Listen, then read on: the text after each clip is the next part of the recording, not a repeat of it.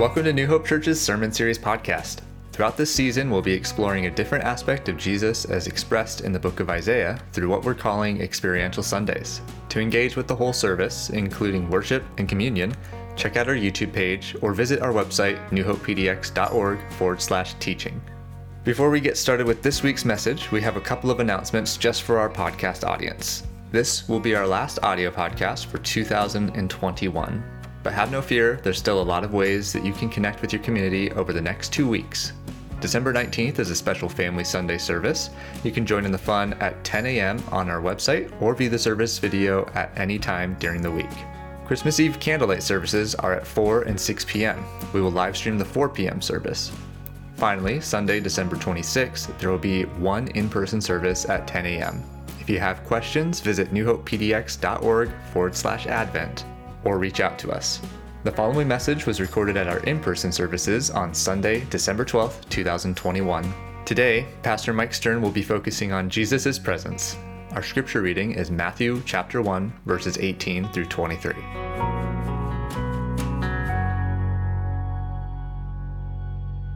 Oh, good morning, everybody. It's nice to see you. I'm glad you're here. I'm grateful for everyone who's watching online right now. Speaking of watching online right now, we had a plan to wish happy birthday to Denise Douglas, one of our pastors. Her birthday was yesterday. Unfortunately, she's sick today, so she couldn't be here, but she did just text me to say she's watching online. So here's what we're going to do. Because you don't want to hear my voice over the microphone singing, we're just going to, on the count of 3, shout really loud enough for this mic to pick us all up, a happy birthday to Denise, okay? 1, 2, 3. Happy birthday, Denise. Happy birthday to you, Denise. It was a milestone birthday for her, 30 years old, I believe. We had, if you were going to be here, we had balloons for you and a check for $1 million, but since you couldn't be here, that just didn't work out for you. Sorry. Okay, you might think this is going to be a little bit stupid, but have you ever seen The Prince of Egypt? You know that movie? This is like Disney's take on the story of Moses and God rescuing his people from Israel. It's a good movie. It's got a good cast. There's good music to it. I won't tell you how many times I've seen the movie because it's been like a recurring favorite in our household over the years. But even though I've seen it a lot, there's one scene that gets me every time. And maybe this is the part that you think might be a little stupid. It's the burning bush scene where God calls out to Moses from a burning bush. It's on fire, but it's not actually burning up. It's from Exodus chapter 3. And in both the movie and in the Bible, God says in that scene, "Take the sandals from your feet, for the place where you're standing is holy ground." In the movie, the flames kind of pulse with the voice of God, which is the voice of Val Kilmer, by the way, who also is the voice of Moses in the movie. So he's really just talking to himself in that scene. And the light in the scene is really cool. The scene it always captures my attention. And it just kind of stirs something inside of me.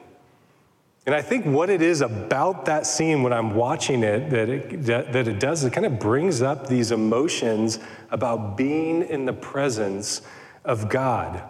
I'm trying to relate to Moses in that scene as he's walking toward the burning bush and as he's hearing the voice of God and as he's taking off his sandals. He's in the presence of the Creator. It's a holy experience.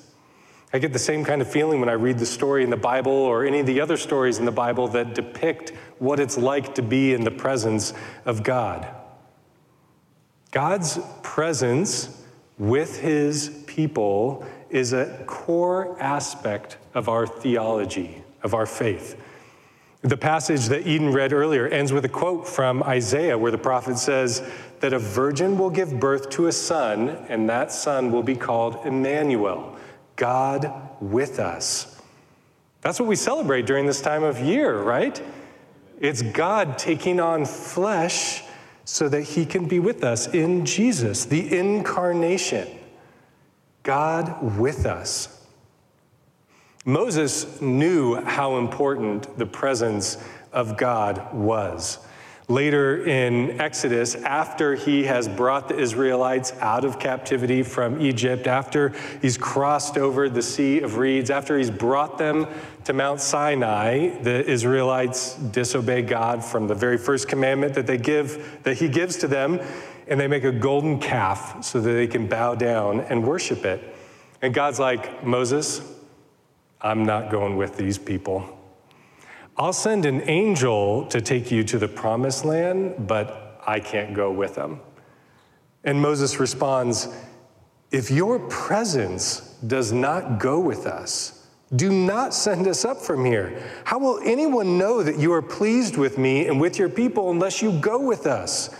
What else will distinguish me and your people from all the other people on the face of the earth? How is anyone going to know, God, that you're on our side if you don't go with us? We need the Creator there with us. Well, God agreed, and throughout all of Israel's wanderings, it's repeated and emphasized over and over and over again that God was with them throughout their wanderings. And he appeared to them as a cloud and as a pillar of fire as they went through the wilderness.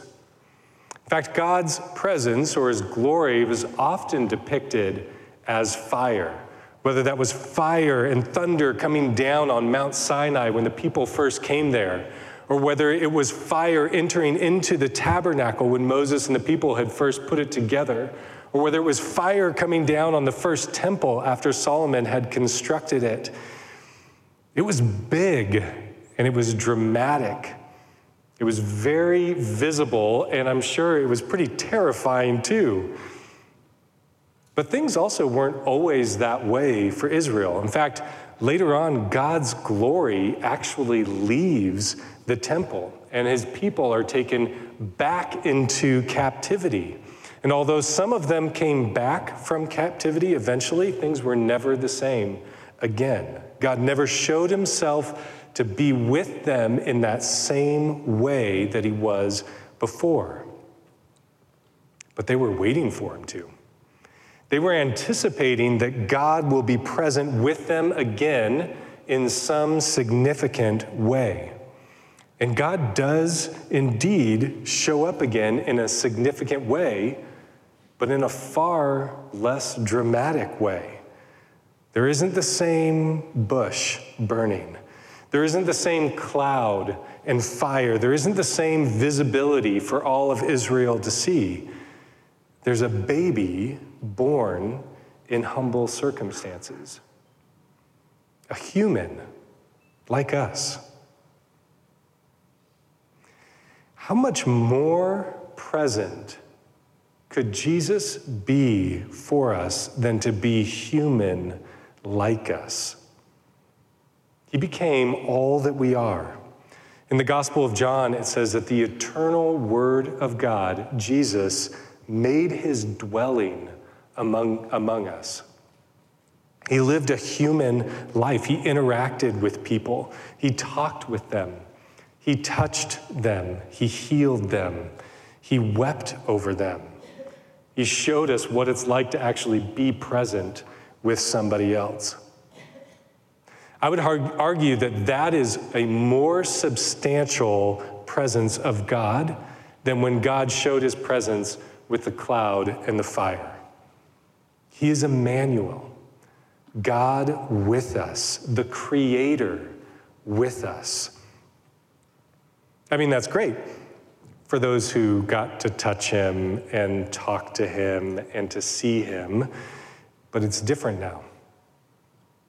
Just as Israel didn't always have this dramatic expression of God's presence, we don't see Jesus like those who lived with him in the first century. But Jesus is still present, and that's important. Our reading today was from the first chapter of the Gospel of Matthew, where we see that God is with us. Jesus is God with us. In the final chapter, even actually in the final verse of Matthew, Jesus says, "And surely I am with you always to the very end of the age." Jesus is right here in the room with us. Jesus is with you when you drive away from here. He's with you when you're at your home. He's with you when you're at work. He's with you when you're hanging out with your friends. He's with you even if you're not thinking about him. He's with you when you're crying out to him for help. You are never alone, which either creeps you out or offers you some comfort. Hopefully it's a little more of the latter. We have to trust that that is true even when we don't see it. Psalm 77 says, and this is referring back to the Exodus, "Your path led through the sea, your way through the mighty waters, though your footprints were not seen." God was there in the Exodus even when he couldn't be seen, walking with his people as he led them out of captivity.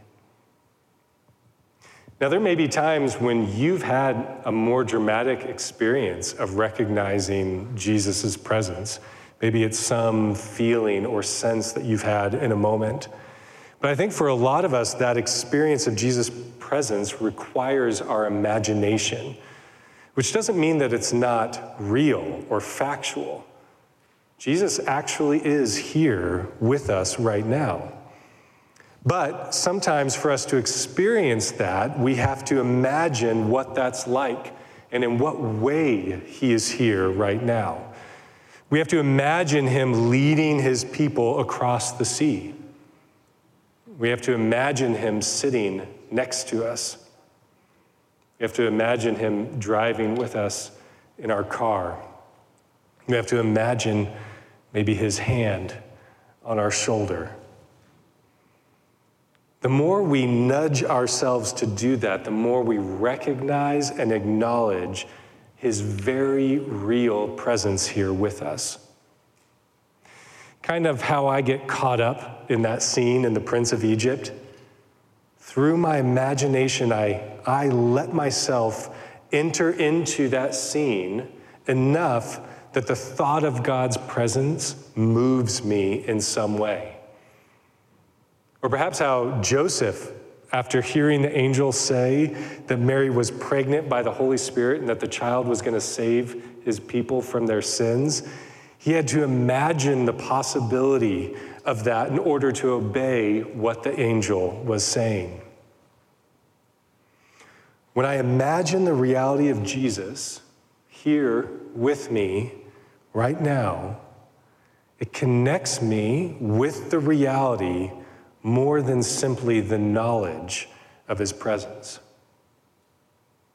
So I'm going to pray for us now, and I just want to invite you, as I pray, to imagine how Jesus is present in this room right now, or if you're online, how he's present with you in your home right now. You can close your eyes if you want, you can keep your eyes open, but just think about how Jesus is present in this space as I pray. Jesus, we trust that you are present here in this space, in this room, in the rooms of everybody who's watching wherever they're at. You are very real and here. I pray, Lord Jesus, that you would open our hearts and our eyes, open our minds, Lord, to recognize how real your presence is in every moment, and how that demonstrates your incredible love for us.